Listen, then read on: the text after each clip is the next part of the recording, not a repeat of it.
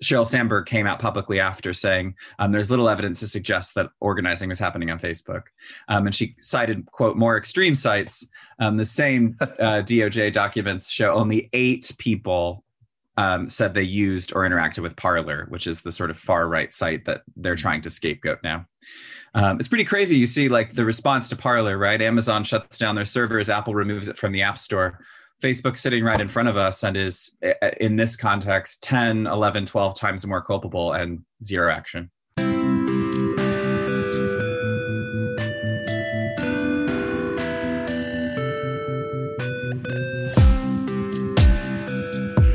Lovely. So welcome to another episode of Chatter. Today we are talking with Kyle Taylor, the founder and CEO of FairVote UK, who were actually part of the campaign that helped expose Cambridge Analytica's data scandal.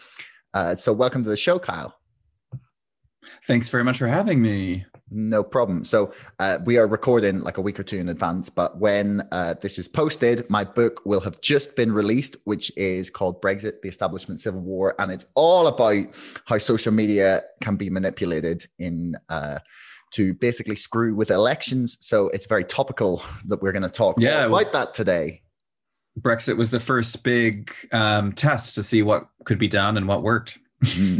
Well, I could not agree more. It's honestly terrifying that we have got 5 years now, basically, since the Brexit campaign like began in earnest, like when they really started like the campaign wheels in motion, and we have done to date nothing about this. Yeah, not a single law has been passed in the UK. The only thing that's been done is Scotland has sort of brought in digital imprints ahead of May's election, which they tested in their the last independence referendum. But otherwise, no significant legislation has been passed at all. Oh, what's the digital imprint do? So the digital imprint is it will be introduced in UK legislation by the next election. But the idea is that any content that is on social media has to have an embedded imprint. So, similar to any leaflet in a UK election that says who paid for it, who's promoted it. But even in the context of Scotland, there's a huge hole in it, because if there's video content without text, then there is no requirement for an imprint. All it has to do is be in the bio of the actual account, which, as people know, makes them completely useless, because as soon as the video is taken, extracted, and shared behind encryption, it can be spread infinitely with no record and no accountability. That's kind of terrifying, isn't it? It's just sort of surreal, because it's this bizarre space where people can't seem to ascribe relate things that happen in the offline world with things that happen in the online world. For example, we wouldn't sit here at all and debate if a leaflet put through a letterbox should still have an imprint on it. And yet we can't wrap our heads around the idea that online content is even more pernicious as a result of its infinite ability to be shared. So it's just bizarre. And it's unfortunate, but the attempted coup in the US seems to be the first time that legislators are clocking the implications of this stuff, despite the warnings from organizations like us, people like you, for half a decade. And it's likely because it was the first time that they saw, in a democratic Western context, their own lives at risk as a result of this. Yeah, I guess it was the first time that they kind of saw like a real world impact from just discussions happening online. I mean, like the people have pointed to the Black Lives Matter protests as well in America that kind of went a bit violent, but that didn't like directly affect the government or white people. It's just like it wasn't like quite literally banging on their front door. Yeah, and that's wrapped up in like issues with white privilege and, you know, the ruling class having no real connection oftentimes to actual people. And, you know, it's interesting you bring up BLM because it was after Kenosha when several people were murdered and the armed militias had organized on Facebook that Mark Zuckerberg called it a quote, operational mistake. Well, I mean, is some sort of admission of guilt maybe like a move forward? Yeah, I mean, I think it's for Facebook in particular. Well, for most of the tech companies, their focus is entirely on avoiding any serious antitrust legislation in the U.S. And pretty much all of their actions can be traced directly to, will this affect our ability to lobby on the Hill?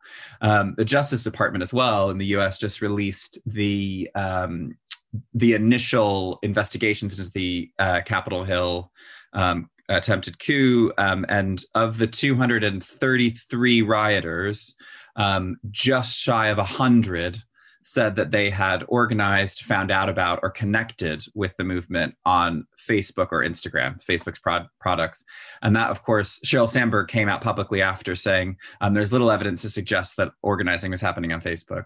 And she cited, quote, more extreme sites. The same DOJ documents show only 8 people said they used or interacted with Parler, which is the sort of far right site that they're trying to scapegoat now. It's pretty crazy. You see like the response to Parler, right? Amazon shuts down their servers. Apple removes it from the App Store. Facebook's sitting right in front of us and is, in this context, 10, 11, 12 times more culpable and zero action. Yeah, it's pretty shocking. I mean, I guess that depends on the size of your marketing or your lobbying budget. Exactly. So do you want to tell us a little bit about who Fairvote UK are and like why you decided to set up the organization?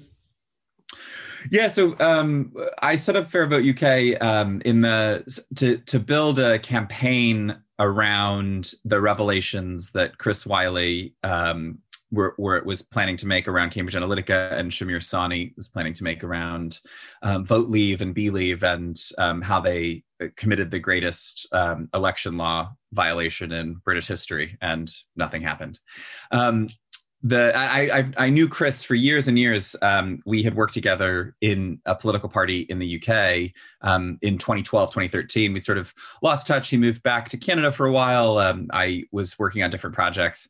And then he sort of approached me at a house party of a mutual friend and said, we need to talk. And we went upstairs and he just sort of told me everything. Okay, that must have been pretty heavy, man. This is serious. Yeah. Particularly around Cambridge Analytica, the amount of data that they had taken without people's consent on Facebook, with Facebook's knowledge and permission, really, largely with their knowledge and I mean tacitly, but with their permission. I mean, something that shocked me when I was doing a lot of research for that part of my book when I was talking about like Aggregate IQ and Cambridge Analytica's sort of data violations and theft, really. There was the amount of times that like Facebook just sort of emailed them and were like, can you check this? And all they had to do was reply and be like, yeah, it's sorted. Yeah. And they're like, no, like follow up, no investigation, no like responsibility for the amount of data that had been like illegally obtained. They just were, they paid for enough ads probably, and they were just like, well, we've got the money now, it doesn't matter. Yeah, well, and that's what happens when there's no independent, democratically accountable oversight, right? I mean, imagine if after the oil rig in the Gulf of Mexico, the Halliburton rig that can't remember the name of it, that ruptured and filled the Gulf of Mexico with oil. Imagine if we were fine with Halliburton being like, yeah, we cleaned it up. We swear we cleaned it up. I mean, it was unimaginable, right? And so it's crazy. I mean, even yesterday, Facebook said again, oh, we're really gonna seriously stamp out COVID vaccine disinformation and vaccine disinformation more broadly. And it's like, well, you've said this several times before, and there's no process by which anyone confirms whether you've done that. You're supposed to take you at your word. Yeah, yeah, the lack of oversight is crazy. But like the conversation that I've been having with a lot of people at the minute is like is this weird thing where they're just like, oh, they're a private company, they can do what they want, and but at the same time they're really concerned of the power of kind of like how it's disrupting like not just like politics and democracy, but like our entire like societal and cultural fabric, like the amount of influence they have in steering like our entire like world almost now, and like people are both conflicted about like how much power they have and how to go about like trying to regulate it. But it's like how do you even propose that we would like start to do this? Like where would you start? Yeah, well, I mean, I think you hit the nail on the head with the broader issue. What we've effectively, there's this idea of like the public sphere in democratic societies, and we all come together and we learn about stuff from the news and we hold our leaders to account, and there's free speech, free expression, all these exchanges that happen. There's always been issues with power and access and racism and sexism in these spaces. But in the digital public sphere, which is where a majority of conversations now happen, and in the context of COVID and lockdowns, where almost all serious conversations happen, we've allowed this to be completely privatized and controlled by one company. And I think that when you think about it in the context of a country, like if you think about it as a country, Facebook is basically a dictatorship. Mark Zuckerberg owns just shy of 58%. He has absolute power. And in talking about, regulatory reform and oversight, I think the case of Donald Trump is the perfect one. So it's Twitter banned him, Facebook temporarily, indefinitely banned him. I mean, their use of PR language and spin is just fantastical. I didn't know an indefinite ban could be temporary. They've knocked it to their oversight board. And of course, the case of Donald Trump is a very straightforward one. It's pretty obvious that he's violated their community standards. But the broader question is, why are we okay with private companies making these types of decisions around speech? And I think that the baseline approach with regulation needs to start with accepting that these companies are for-profit businesses. They're effectively advertising businesses, and their goal is to maximize profit. And that's okay. But if we can't accept that that's the reality, then we're not going to be able to actually address the problems. I think the big question is not how you deal with antitrust issues, because it seems that that's much more straightforward in the traditional way in which the United States in particular has dealt with corporate power, but more around the misinformation, disinformation ecosystems and the incentives that sit behind them. So I'm talking about algorithmic editorialization of content that is incentivized to drive people into more extreme positions. In the UK, they're talking about a sort of one-size-fits-all online regulator through the Online Harms Bill. But I think we also need to accept that all of these business models are different and their core product is different. And they're effectively public utilities at this point. And actually, we're probably better off with a more monopolistic model for the actual product, because the network effect requires it to be useful. So instead, why aren't we looking at them and saying, okay, you're a public utility, you are digital communities and digital speech, we're going to regulate you like a public utility. We would regulate the water company, the electric company. I think the reason we're struggling is because it's happened so quickly. Their position in society was, sort of interesting 15 years ago, novel 15 years ago, intriguing 10 years ago, and is now all but essential. So getting banned from Facebook, yeah, like, okay, Donald Trump, but there's a lot of ordinary people who get banned from Facebook for against a system that is not clear, that have no recourse, and they're immediately socially excluded in the digital space. I mean, that is a huge impact on someone's life. We talk about mental health, all these contributing factors. So for me, regulation starts with accepting the reality of their business model and objectives and acknowledging that it isn't aligned with societal interests, and then approaching them as public utilities in a model that focuses on the companies themselves as opposed to the industry as a whole.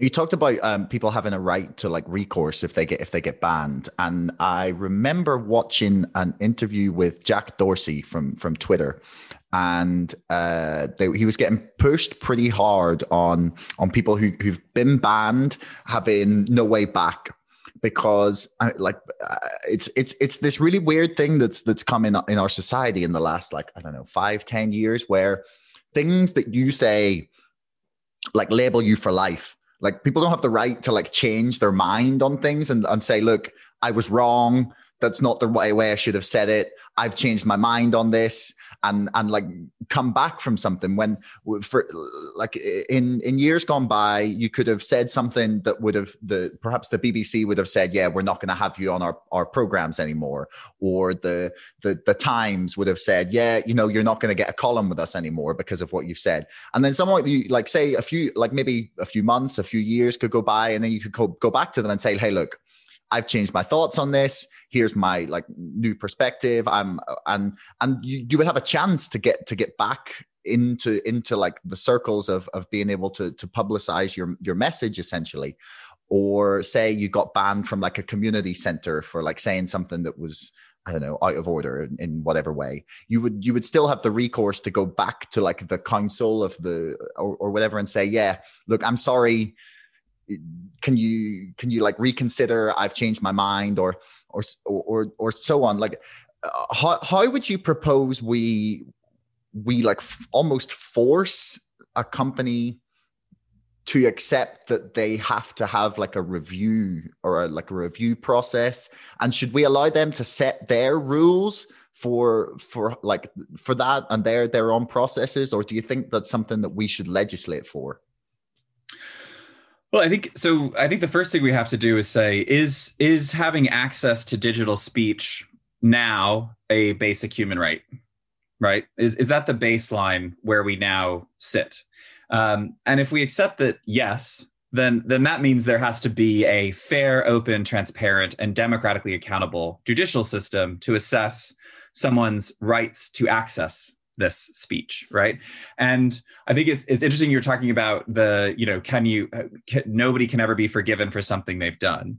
I think there's this absolutist frame that's been put on this as well, and somehow there's comparisons made of someone having an opinion 10 years ago that, you know, they've rightfully learned more information and changed their mind and evolved. Great.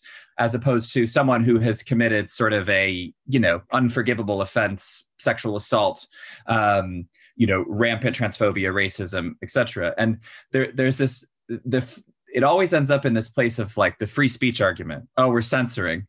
And what I find, it was really a factor of two things of social media once again, right? So over the course of a decade, we've all been driven into silos. And this has led us to a place where we struggle to handle any type of adversity to our point of view. So we can't even entertain a debate about an opposing point of view. Now, of course, you know, is a point of view legitimate? Well, it depends. Like the core thing here is the idea, like the complete loss of common sense around this. The idea that we cannot see that Donald Trump inciting an insurrection is different than Black Lives Matter protesting for equal rights and justice is something that's entirely new. And it's a factor of this failure to ever be socialized into the idea of adversity. And so all we want is exactly what we want. And from the tech company's perspective, all they want is for you to have exactly what you want, because you'll stay on longer. And the longer you stay on, the more ads they can deliver you. That's a really interesting perspective. Actually, I hadn't really considered that the reason that they were happy to ban certain people was to keep the majority happy. That is, yeah. Well, their revenue stream's happy. I mean, look at the convenience of banning. Look at their convenience of banning Donald Trump. Donald Trump did the exact same thing over the summer with Black Lives Matter protests. And around Liberate Michigan, Liberate, in 3 states, he was tweeting, liberate this state. Telling the Proud Boys to, you know, stand back and stand by. Charlottesville in 2017, where he said there were good people on both sides. Like, his actions are not new. What's new is that he was no longer going to be president in 2 weeks. So it doesn't matter if he's still allowed on the platform. Yeah. And that's privileged speech, you know, and that's privileging one person's speech over another. Once again, we're saying, okay, because he's the president, he has more latitude with what he's allowed to say. It's insane. I mean, I think like for me, the issue becomes like if like for me, I think the issue is like they have like their standards and rules, and they, like as you mentioned, they don't apply them equally. But like for like things that like there's still murderous dictators on Twitter, but Trump can't have a Twitter account, and Facebook, but Trump can't have a Twitter account. That really, like that there's something there to be talked about as well for me, that you just like, if it's like, okay, like if we're going to accept that these companies have their like set guidelines, like I'd love to see them like actually apply them and explain how they're applying them, rather, like, especially one of the ones that gets me is YouTube as well, because they'll just like demonetize or ban videos and not explain why, with no explanation. And it's that lack of like recourse and transparency, as you mentioned earlier, that really concerns me. Well, and Twitter, so Twitter published after the banning of Trump an actual points system. So if you do this once, then this happens. You do it twice, which is the first time we've seen anything like that transparently, right? And the question of sort of how do you regulate that? Well, there are lots of different models, but one is to say, okay, there is a auditor of regulators. So you pass legislation and you say, okay, tech companies who social media companies, digital advertising companies, let's just call them what they are. You have to have a hate speech policy. You have to have a tiered system for banning and removal. You have to guarantee appeals, right? And set standards as opposed to set the criteria. And then the auditor of regulators then says, okay, in 12 months, I'll be by to check that your regulator is actually enforcing all these things that we've required you to have. And if they're not, you won't be compliant and we will take you to task. And that allows the flexibility of a company building a regulator also that will keep pace with their change. So, the issue, right, as well with sort of broad brush regulation is in 12 months, the tech changes entirely and everything you've just regulated for is no longer relevant. But if you force the company to co-regulate with the state, then they're also forced to keep their regulator up to pace with what they're doing. And they have to fund it themselves, which is literally the least they could do. The bare minimum would be them paying for the co-regulation and oversight that they require.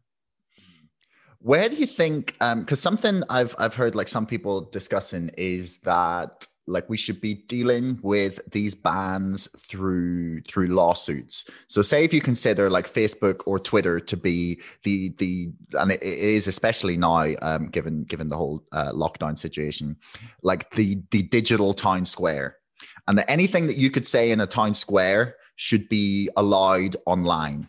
Like and then if something is considered like incitement of violence or the equivalent of like say shouting fire in a crowded theater, and where we like people have made the argument that there is like already like legal precedent for what speech is allowed, and that we should be applying that to like companies online. Like how do you balance that with then attempting to not let people just tell lies? Well, and so there's, I think, two aspects. So the first is sort of the overarching principle, right? Like people have freedom of speech, but they don't have freedom of reach, right? You have the right to, in the town square, tell a lie, but do you have the right to infect that lie into hundreds of millions of people, where we see a situation where half of the population of the United States and 60% of the population of France doesn't want to get vaccinated in the global pandemic. And a lot of them say, I've learned about this on social media. So there's that freedom of speech versus freedom of reach piece. The second, I think it's interesting, the idea of, what you can say offline versus online, because the threshold online is much, much lower, or excuse me, much, much higher to actually get into trouble. Right. I think about when we launched, because we launched with information relating to Brexit. Again, this is one of those absolutist things, right? If you voted Remain, then anything you said or did was directly related to the fact that you voted Remain, and it was all this side agenda. There couldn't be any validity to it because you voted Remain, and therefore your opinions no longer matter. After we launched with publishing evidence, and mind you, Vote Leave was found guilty by the Electoral Commission of breaking electoral law. So it wasn't as if we were pursuing something that wasn't true. I got the most graphic death threats. I mean, how someone was going to hang me, what they were going to do to each limb after they hung me. If somebody said that to me in the street, that would be immediate action, right? I would have recourse in the justice system that's been established over hundreds, if not thousands of years in the form of case law and so forth. Online, it's like, oh, is it a credible threat? Like, what? So we're socializing people to the idea that it's like totally acceptable online to say things that you would never say, or for that matter, do offline.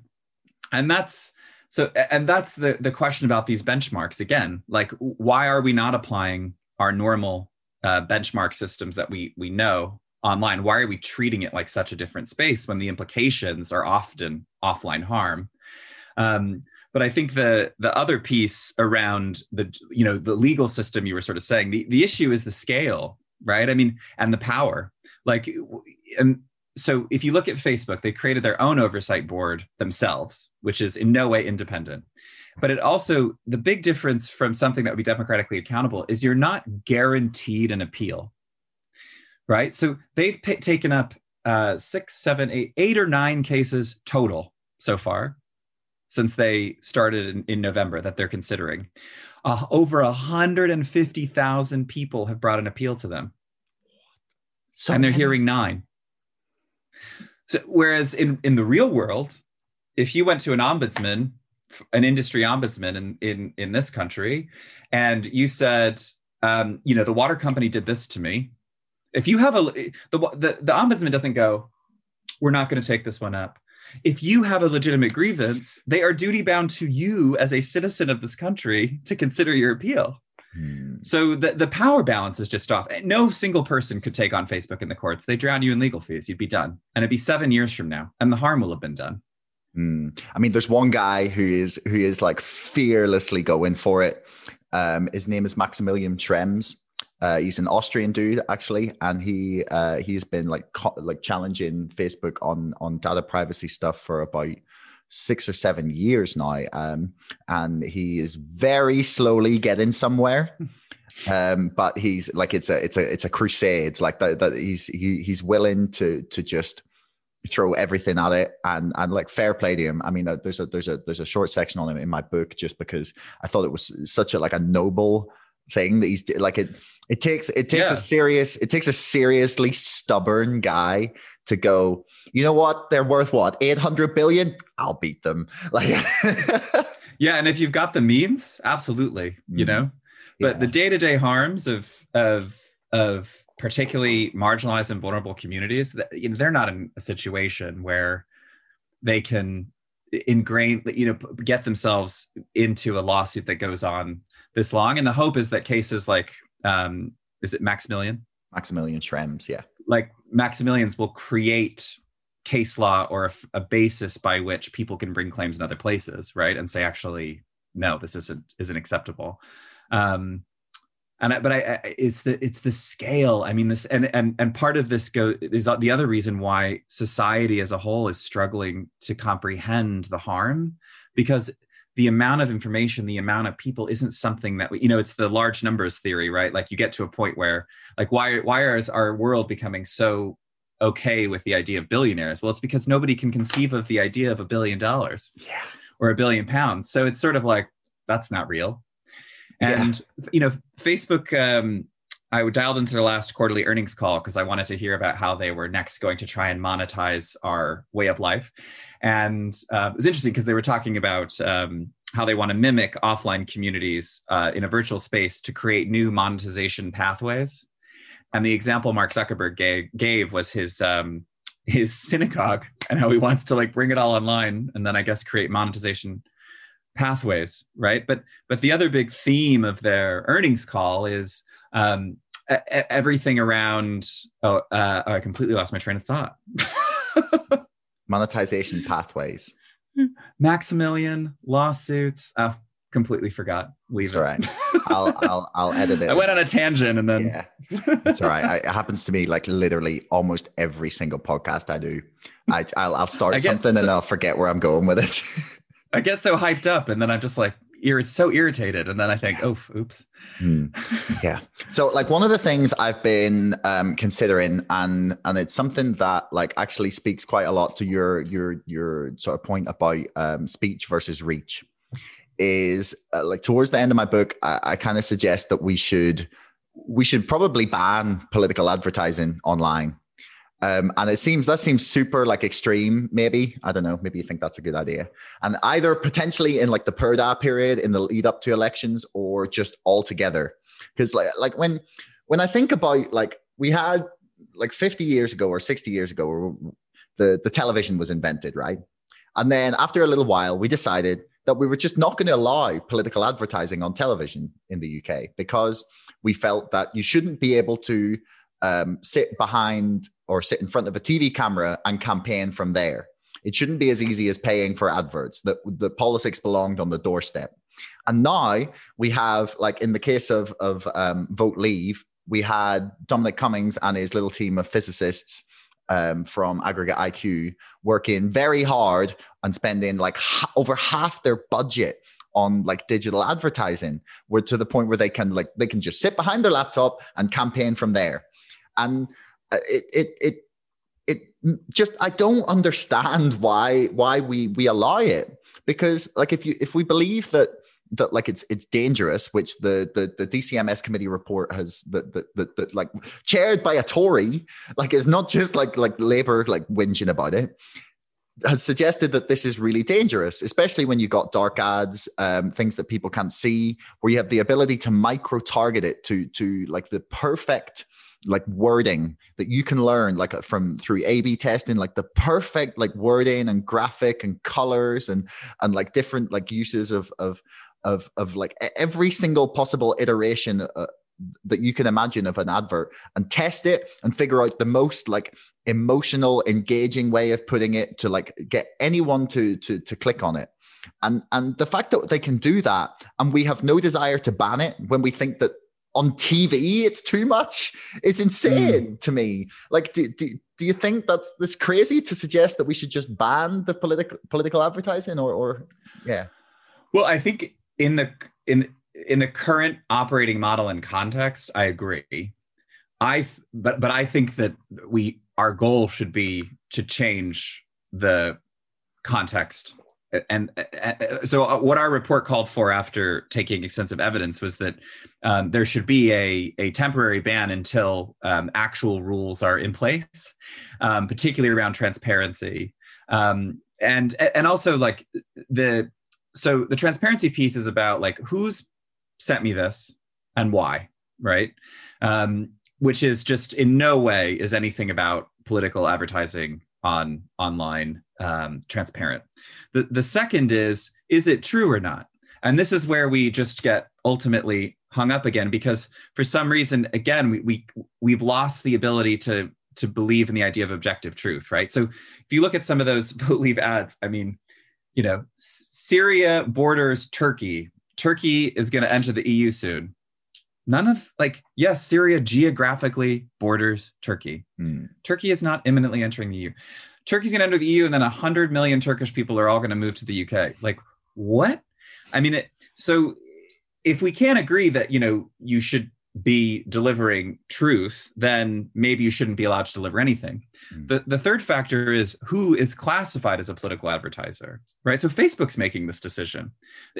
For example, the Electoral Commission, the election regulator in the UK, is classified as a political advertiser. They're not a political advertiser. They're trying to get people to vote and tell them how.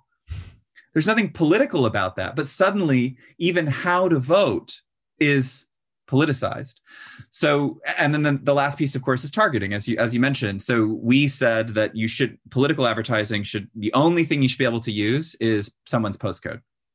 And that's simply because your postcode is associated with who and what you're voting for.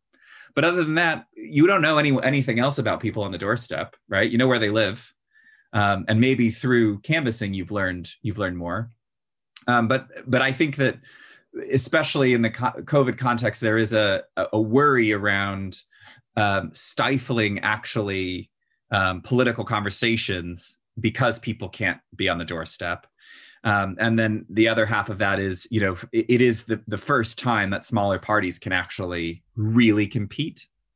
And I think that's important because, again, what we see on social media is exactly the same thing we've always seen in real life. Anything that starts democratized, so look at radio, TV to a lesser degree, but still more than it is now, they all end up being consolidated to a few powerful actors, both in terms of companies and reach. And so in terms of reach, we're working on some research now that's looking at the actual, the idea that actually disinformation on social media isn't a widespread problem. It's actually a very focused problem with a few hundred actors only, all significant media or offline media organizations or political figures.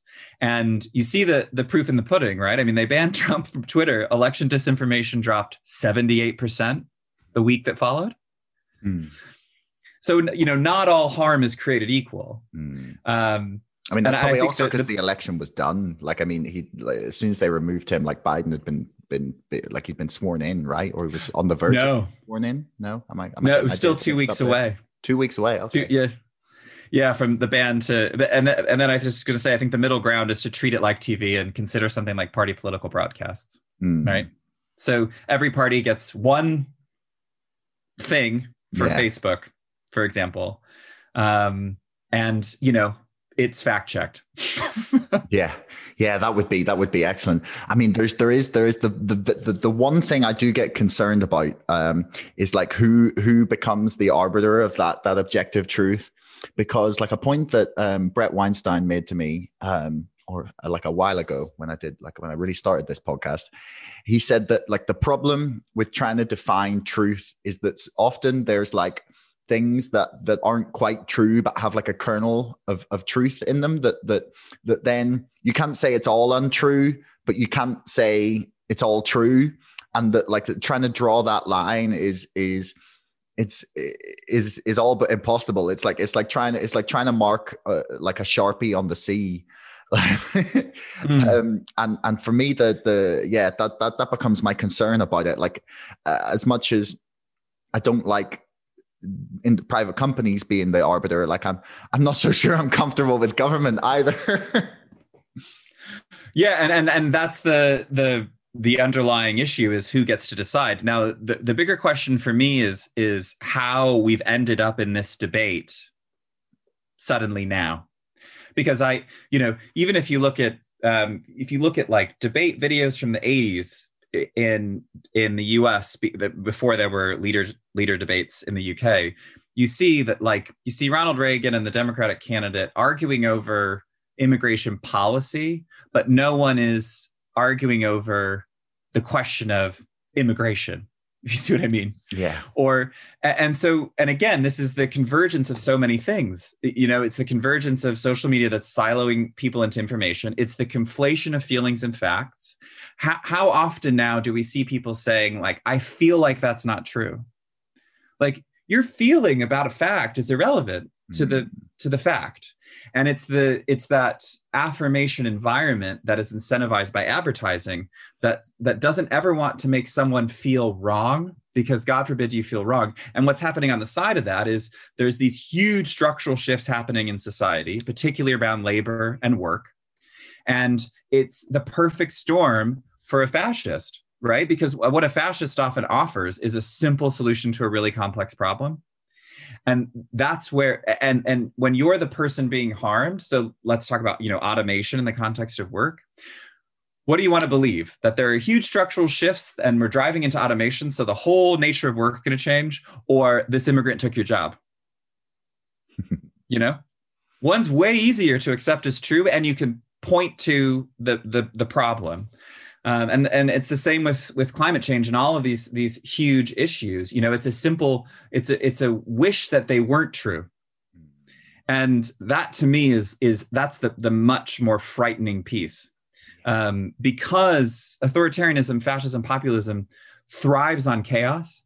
And all these structural changes are doing is creating more chaos. So it's a self-fulfilling loop for their message. See, what did I tell you? It's getting more crazy. You need me to be a strong leader. See, what did I tell you? Look at the farm protests in India, right? I mean, over the agriculture reform, it's fulfilling the prophecy that Modi laid out by saying, we're going to have chaos if, and then there's chaos. And he says, see, I told you, and consolidates more power.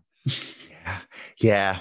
I mean, you've pointed out, like you've really honed in on it there, and it's about, and this is again something else I address in my book, is like siloing us, as you put it, into different, like, into our little filter bubbles and echo chambers where we just sort of see and hear exactly what we want to hear, has, again, as you pointed out, like desensitized us to understanding that there's another side. So for example, like in the Brexit debate, there was, in my opinion, there was an utter failure for the last like 20 to 30 years to address two things. To address the fact that some people were uncomfortable with the levels of immigration, especially when it got to around sort of 2005 and beyond, when we had admittedly a lot of people like coming from Eastern Europe and different parts of the world to Britain. And like, that's like, it's a legitimate, like, if you think that there's like a level of immigration that's too much, like you can debate over whether, like, how much you think is too much. But like anyone that like mentioned it was immediately branded as a racist. And then on the complete other side of it, there was an utter failure to address the fact that like the reason for like the loss of jobs in manufacturing industries was the expansion of like free market neoliberalism and austerity as well from 2008 onwards, that just was decimating communities around Britain, and these people were looking for something to blame, and it's very easy like to put up a bunch of adverts on social media where it's like, yeah, it's the immigrants, they're stealing all the public service spots, and they're like making our public services, not as good, when it was probably the privatization of all the public services. And it like destroys our ability to have like a reasonable and like actually informed conversation about like what's causing like your grievances. And it means that people can just be like immediately written off from either side of the debate as Ramoners or racist Brexiteers, and it's like very slowly just destroying our ability to talk to each other, unfortunately. Yeah, well, and it's also masking the actual failure, which is in leadership and government, right? So immigration is the perfect example, because I'm not sure if you've seen the recent YouGov stuff on even pre-pandemic on what matters to UK citizens. Immigration doesn't even make top 7. It's number 8 now. Why? Because people stopped having the conversation about it because they got what they wanted by scapegoating, right? Now, what I mean by a failure of government is that immigrants are a net contributor to the public purse. They contribute more than they take from the state. I believe at point of Brexit, it was around £5 billion a year more that they contributed than they took from the state. They actually, on average, contribute more than the average British citizen. Yeah, and it's the same in the US as well, particularly illegal immigrants, because they're often paying taxes using a non-genuine social security number, and they're so fearful of taking any deductions, they end up overpaying. Yeah. Right. But when you actually ask a person, well, what about immigration? Well, hospitals, schools, housing, and jobs. None of those actually have to do with immigration. They have to do with a failure of the state to meet the needs in health, housing, education, and work, right? And all of those link to work, really, right? And especially education. And so, but it's much easier for a government, regardless of party. I mean, I wouldn't say that the Labour Party in the 2000s was like rampantly pro-immigrant either, right? Every politician's looking for a scapegoat rather than just take responsibility. But even when there were attempts made to level up different parts of the country, they never really went anywhere.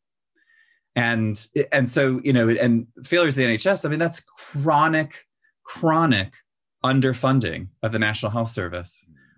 Nothing to do with immigration or immigrants. The NHS largely functions because of immigrants.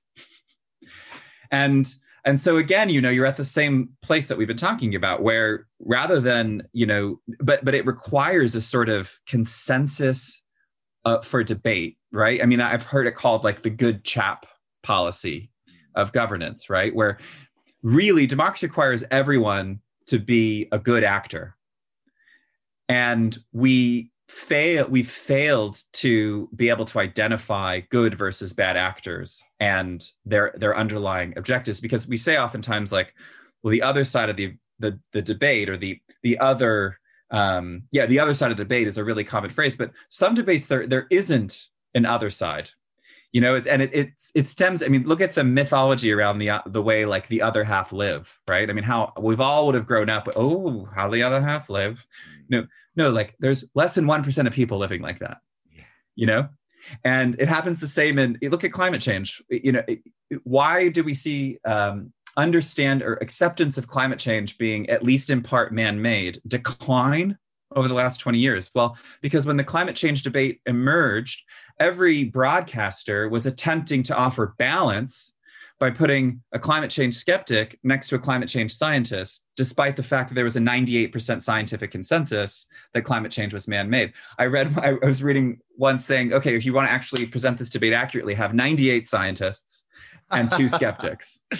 But because people take signals, right? If you see 98 people, like we all are experts in this, and we think, and the 2, you're watching at home, you're going to be like, well, I mean, these 2 people are nuts. And we've seen the same effect from social media. And I use the example of Flat Earth Society, right? So Flat Earth Society, there's no other side to this debate. The Earth is not flat. It's not flat. And yet, before social media, if you were sitting at home and you thought, oh, I think the Earth might be flat, you go down the pub, you say to your mates, I think the Earth might be flat. And your friends would go, what are you talking about? The Earth's not flat.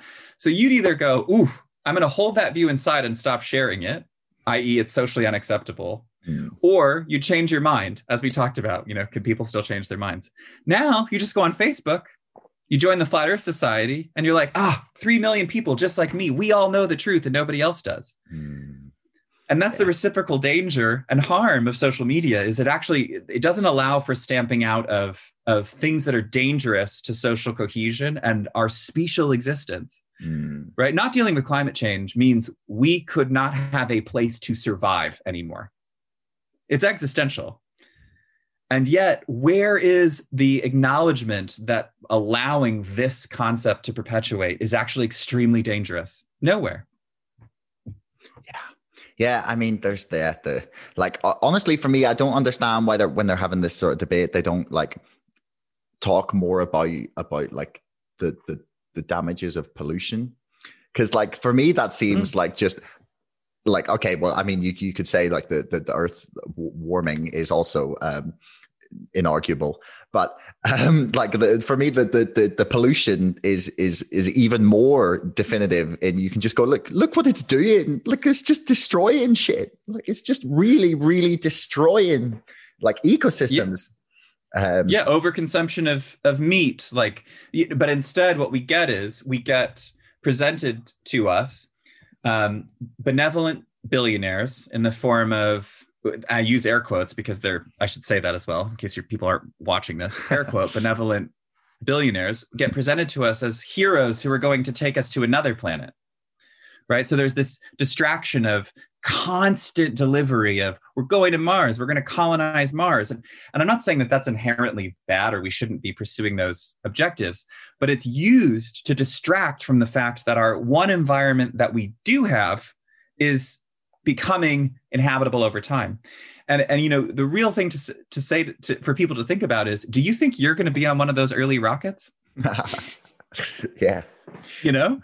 And again, that's the disparity, the broader disparity in society that will lead to a situation once again where we're watching the wealthy go to another planet while we're left with trash piling up around us, being like, can I buy some oxygen, please? Yeah. And it sounds extreme, but the climate emergency is no joke, We're talking 2035, right? At this point. Yeah. I mean, I literally, like, just before we started this, I was doing a podcast with Rupert Reed, which will be out by the time this is posted. And he was a spokesperson for Extinction Rebellion. So I'm just fresh off that discussion. Exactly. I mean, and instead just another point of just to say about that, because it will tie in, is the tunnelers, right? In London right now, there's people tunneling under Euston Square to stop HS2 and some more to try and stop ancient trees.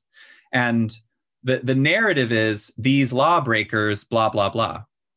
Right? So there's still this frame of like, well, they're breaking the law, as opposed to they're attempting to save our species. And when I think about the consequential shift that happened on January 6th in conversations about social media, I am wondering what the similar event will be in the climate change movement, where you no longer have to win a public relations war.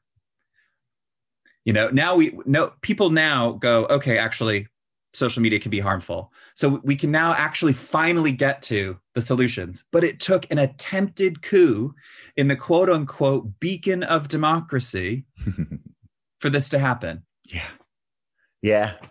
I mean, it's pretty stunning that it took that and then I'm not even sure that they're going to go about it the right way at this point. Like, I think they're the immediate like scapegoating of Parler was like a great example of the fact that these companies are going to do absolutely everything possible to not take responsibility for in the way in which they influence politics and society.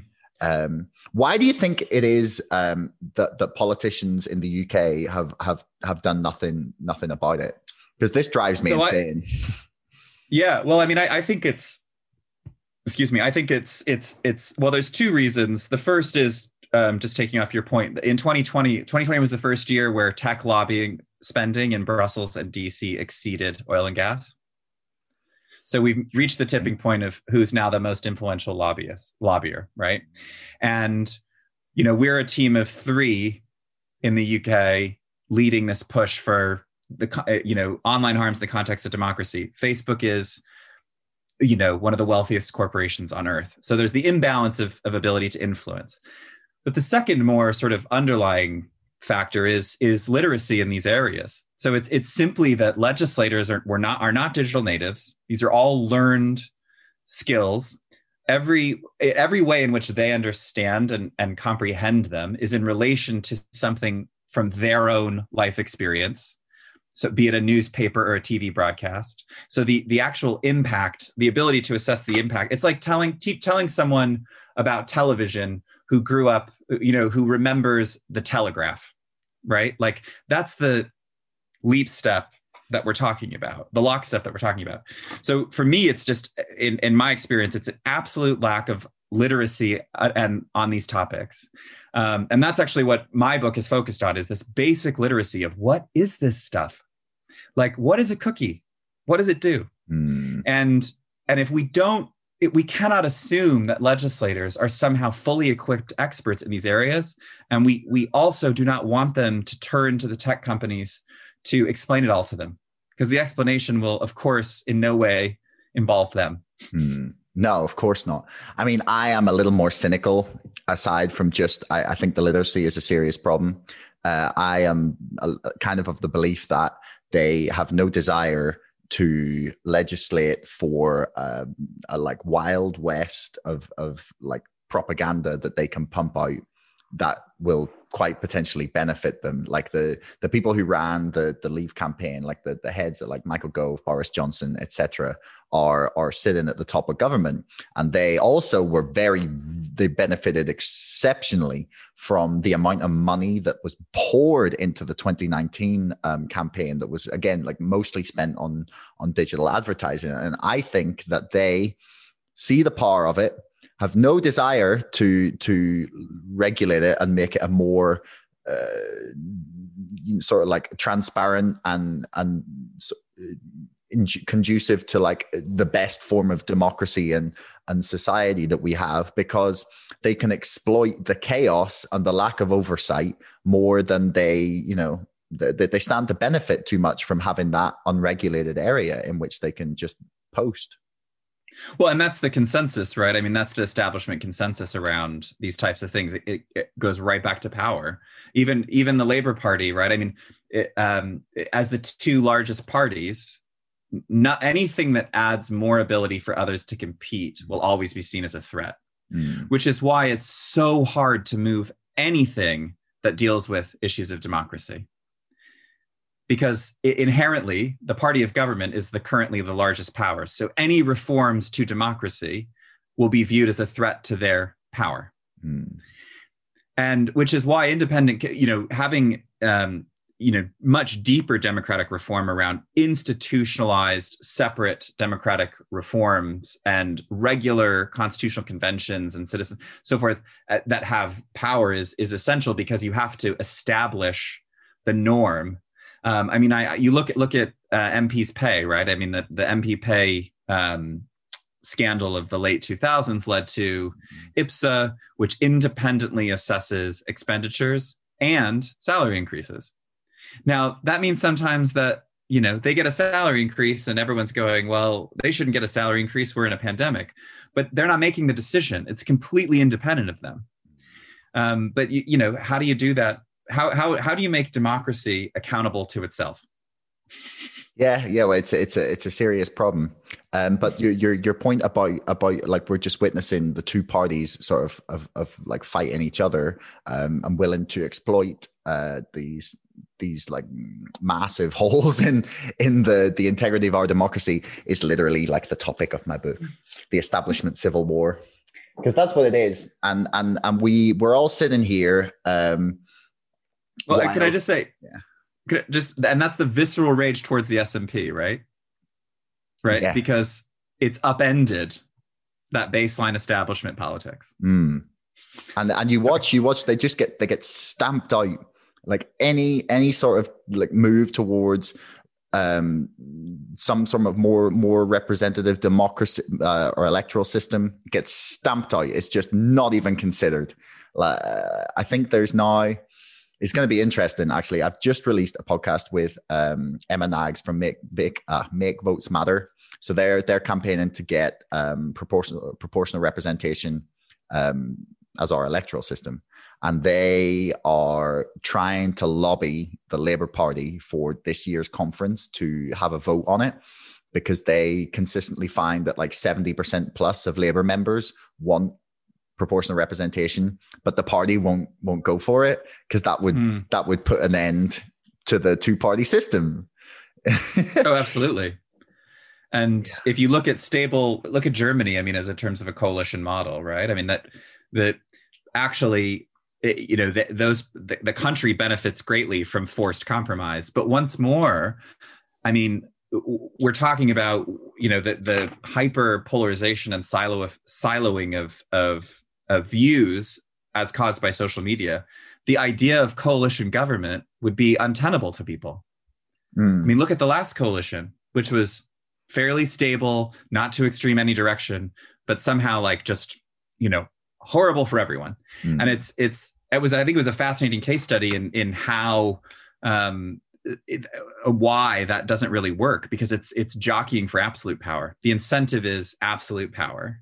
And until you remove that as an incentive, I mean, I don't think New Zealand until this last election hadn't had a single party government in, I want to say, a generation.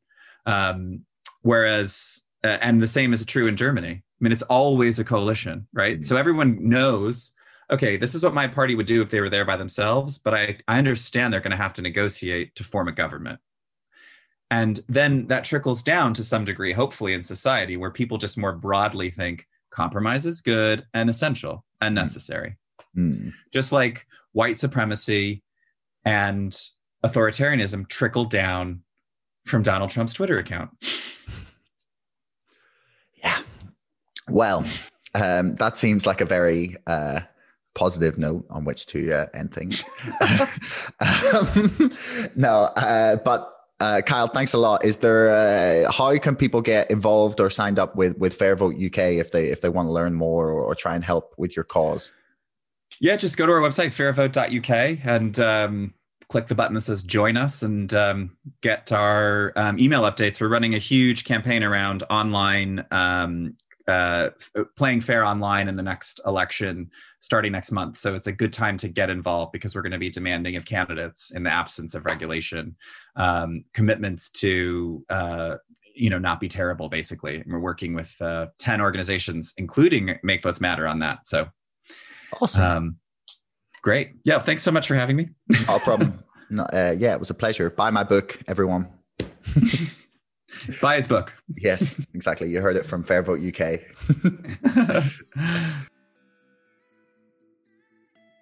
Thanks so much for listening. If you haven't already and you enjoyed this episode, please subscribe to this podcast and to our mailing list. And don't forget, my book, Brexit, The Establishment Civil War, is now available for pre-order on Amazon. You'll find the link in the description below. Until next time, thanks so much for listening.